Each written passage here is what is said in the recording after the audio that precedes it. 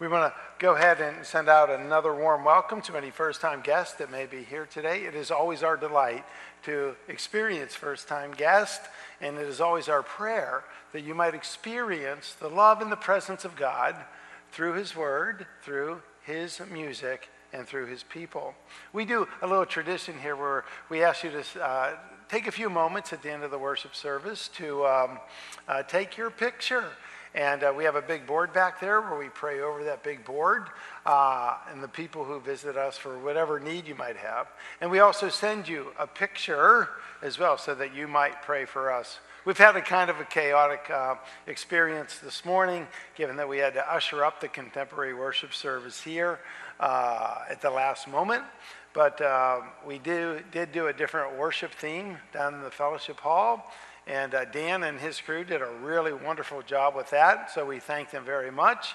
But there's one wire that got cut somewhere, and we had to move up here. So if you see Dan, give him a compliment on that, and you can go down and enjoy that for yourself.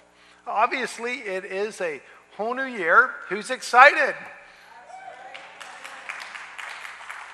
Can you believe it's already January 5th? Man, this year's going by quickly, isn't it?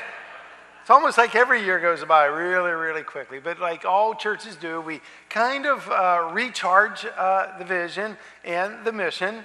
Now, how many of you know that the Bay Point mission is to get and to make disciples that transform the world? How many know that? How many repeat that? Pray that. Work for that, okay? Amen. That's the power of a mission. And we exist for the mission. And one way that we go about fulfilling our mission before the Lord is through our Get, Grow, Go process. Now, who's familiar with the Get, Grow, Grow process? It's only 5 minutes old. Don't worry about it, okay? So our process is that we get people. We invite people to Christ so that they may grow in Christ, so that they may, after growing in Christ, may go with Christ out in order to save and to transform and to serve the world. That's our ministry process here. Get, grow, go. We also have another way that we fulfill our mission, and that is by doing our vision. How many know what a vision is? Vision is God's preferred future for us. And the way we understand it and articulate it here at Bay Point is that God has called us to create irresistible churches everyone enjoys. Will you say that with me so it gets deep into your soul? Ready? To create irresistible churches everyone enjoys. Now, how many of you know that that is a be-have? Do you know what a BHAV is? Okay, a BHAV is an acronym. A big, hairy, audacious vision. Okay, that is really, really, really big. Because we know that today, people inside and even outside the church may not think of or experience the church as being irresistible. But in many ways, resistible. National surveying and polling has been consistent over the last 20 years that most people find Jesus Christ himself irresistible. But his church, not so much. Not so much.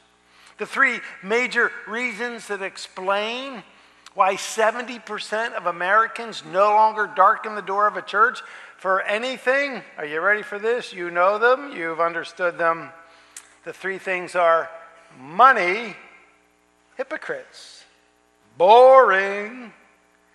Money, hypocrites, and boring. Now, let's be honest here. All organizations need money. How many did you know that? How many are glad you came to church to find that out this morning, right? All organizations need money to do the things that they're called to do, including churches. Amen? On the second point about hypocrites, the church is for everyone. Amen? Sinner, seeker, and saint. As I like to describe it, the church is for reforming sinners and rookie saints, just like me. The church is open for everyone. And guess what? Believe it or not, you're going to surprise you. Not everybody has their act in order. Did you know that? Not everybody thinks the same way we think. Not everybody does everything every second that glorifies God. Did you know that, right? But this is the place of forgiveness. This is the place of discipleship. This is the place of teaching. This is the place of learning how to be like Jesus. Amen? And on this third thing about being boring, it is absolutely impossible for the church to be like Disney, or to be like the internet, or to be like TV, and always creating an experience that is entertaining and titillating. How many know that the church can't do that? Nor should it. However, and let me throw this however at you. However, the abuse and the emotional manipulation to raise funds is flat out resistible. Amen? That's why we'll never do that here. We'll never beat you over the head so that you give more money, although we need money. Amen? The other point about the church being hypocritical, we can say, all right, that to say you believe in one thing and to purposely do another thing. How many know that's resistible? Right? Everybody say, oh, me. All right? And the sense of being boring. It is not okay for the Christ follower or Christ-centered churches to be predictable, to be mundane, and to be uncreative. How many did you know that? Right? In fact, where the Holy Spirit does his best work, we will find creativity, we will find energy, and we will find love. So many times it seems like churches are trying to be resistible instead of irresistible. But that's our calling, and that's our task. And that is our vision here at Bay Point Church. Now, we hope today that you came today because you were really, really, really glad to be here. Okay? Right? Now, it used to be that we could get away with those things because culture said, go to church. And guilt said, go to church. Don't want God to be mad at me for the week, so I better get my rear end in church, right? Our parents used to say, go to church. I'm not afraid to confess to you that I had a drug problem. 4 times a week, my mama drugged me to church. 4 times, all right? And you know what? Even duty said, go to church. Now, how many of you know that in today's culture, today's parents, today's guilt, and today's duty are not leading anyone to church? I had a wonderful opportunity during my week off to golf at a prestigious resort north of Tampa. And the course was beautiful and it was tons of fun. And my buddies that I took with me, we all had sore backs at the end of the round. So as soon as we finished the round, everybody said, where is the hot tub? And it was one of these really cool, like 55-degree nights. And so we dive into the hot tub. And guess what's in there? You're not going to believe it. I couldn't believe we actually discovered one. I was so amazed and impressed. We found 3 millennials in the hot tub. Millennials. You know who they are? Not quite sure. They're the world's largest generation right now. They just surpassed the boomers. So we're sitting there and they were good young men, and we were talking about some things and asking, what does everybody do?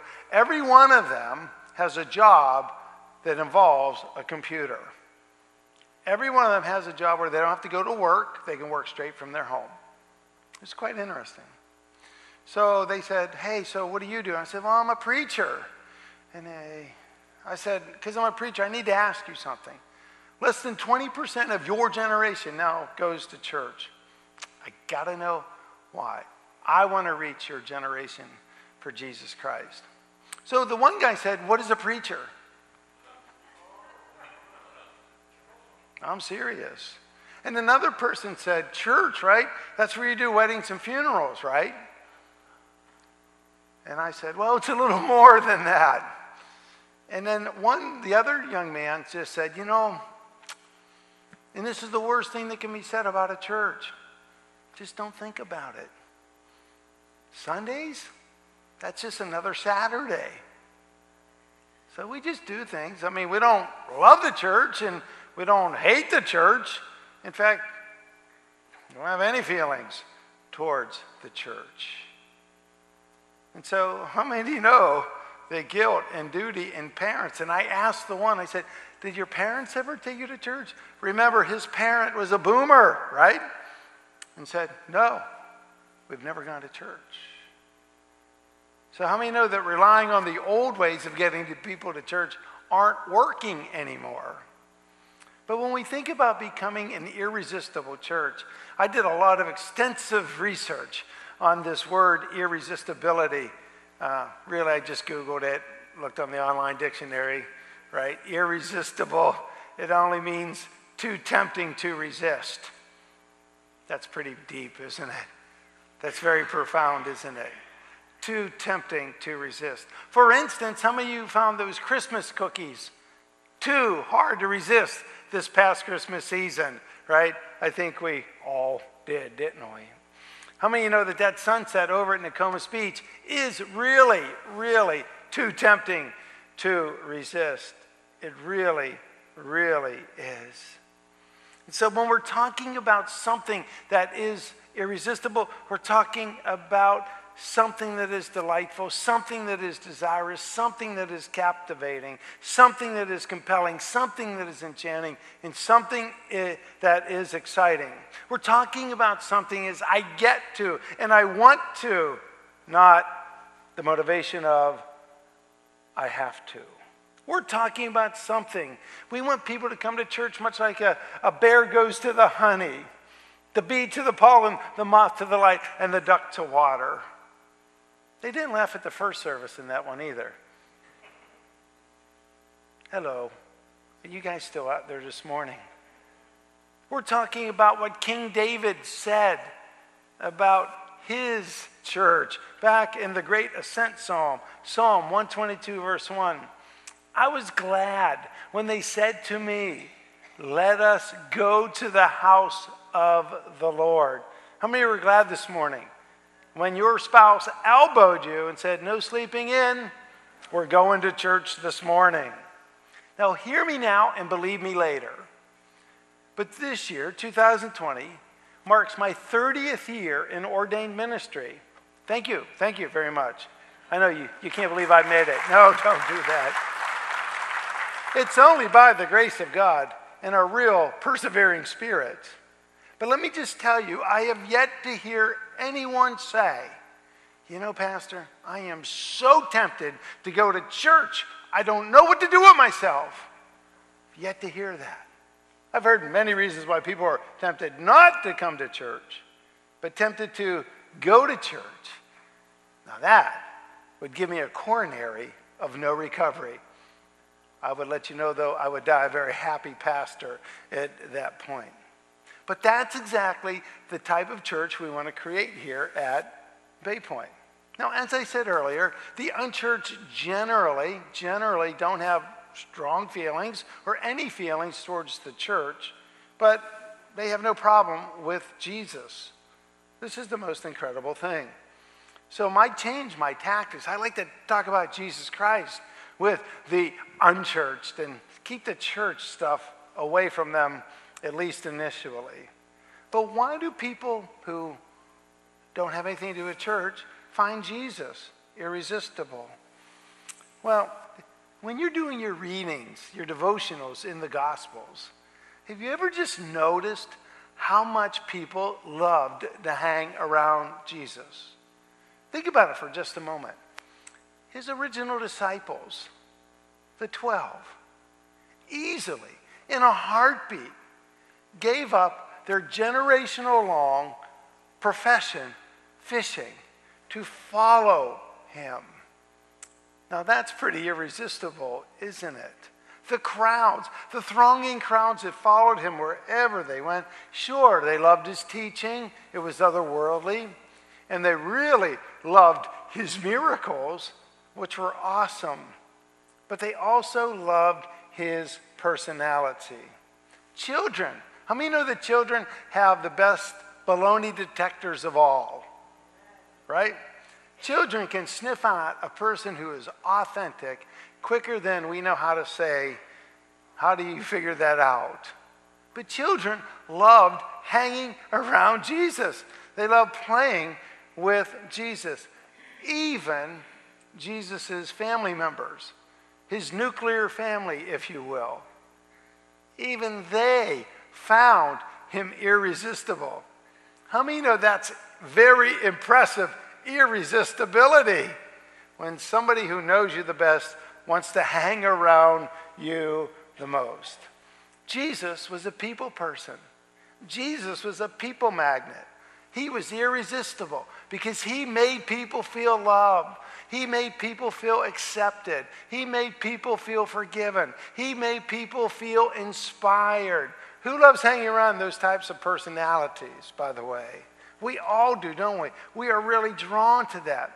But Jesus just didn't, just absolutely just inspire people and leave it go at that. He also convicted people, and he challenged people to be better for God, to be better for themselves, to be better for this world in which we live. Now, I could go on about the joy and the peace and the holiness that radiated from Jesus' personality. But I want to end this point or summarize this point with a famous quote from a famous theologian, Calvin V. Sloffer, in his famous book called The Incomparable Christ. He says, the appeal and contagion of Jesus' personality cannot be ignored.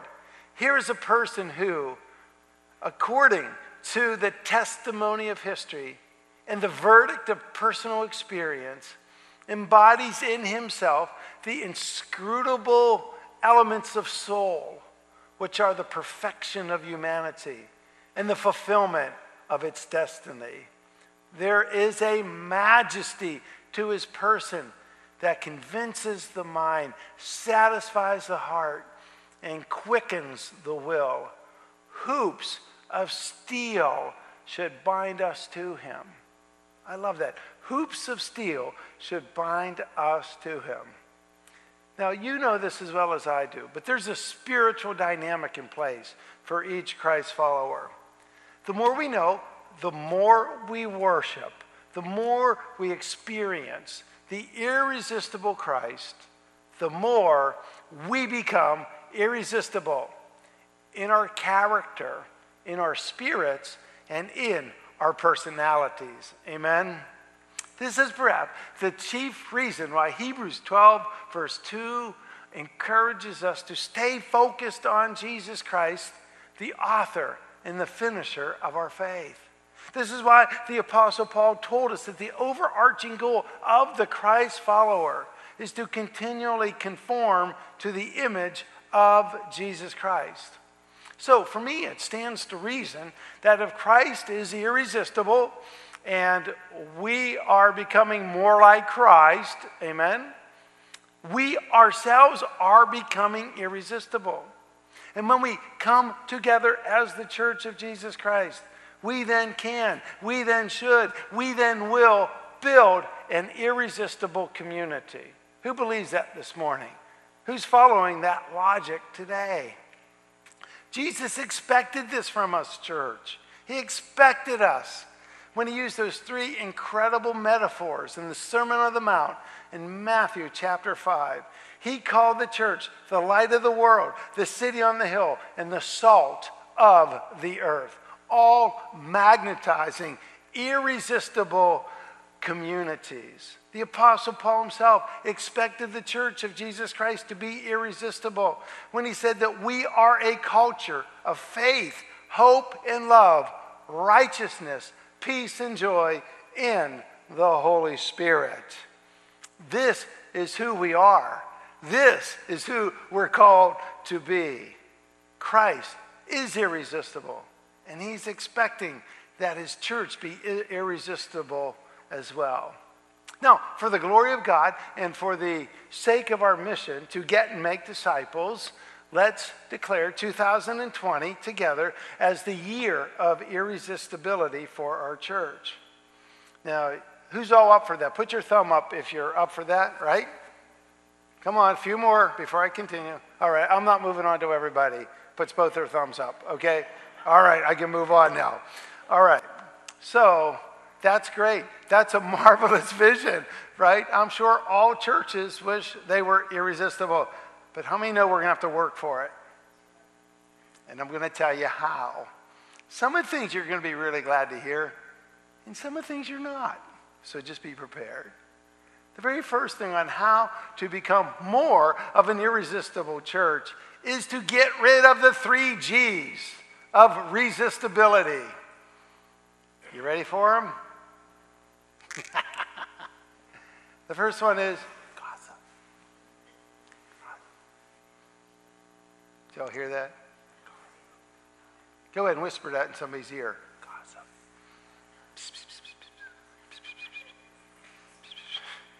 The famous preacher Chuck Swindoll used to say that gossip is the church's favorite indoor game.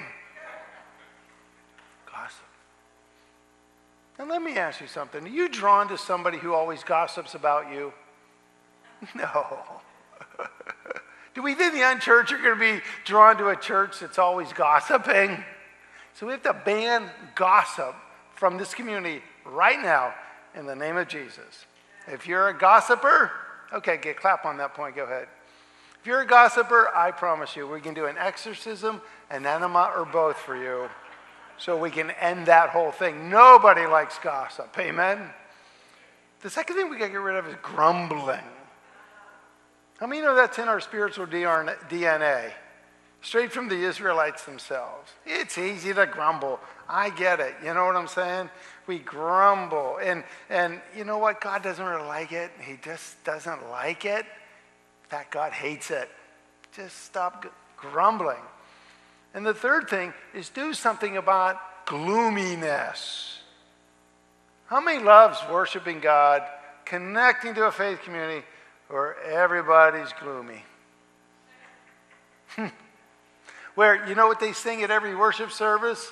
The old hee-haw song. Gloom, despair, and agony on me. Deep, dark depression, excessive misery. If it weren't for bad luck, I'd have no luck at all.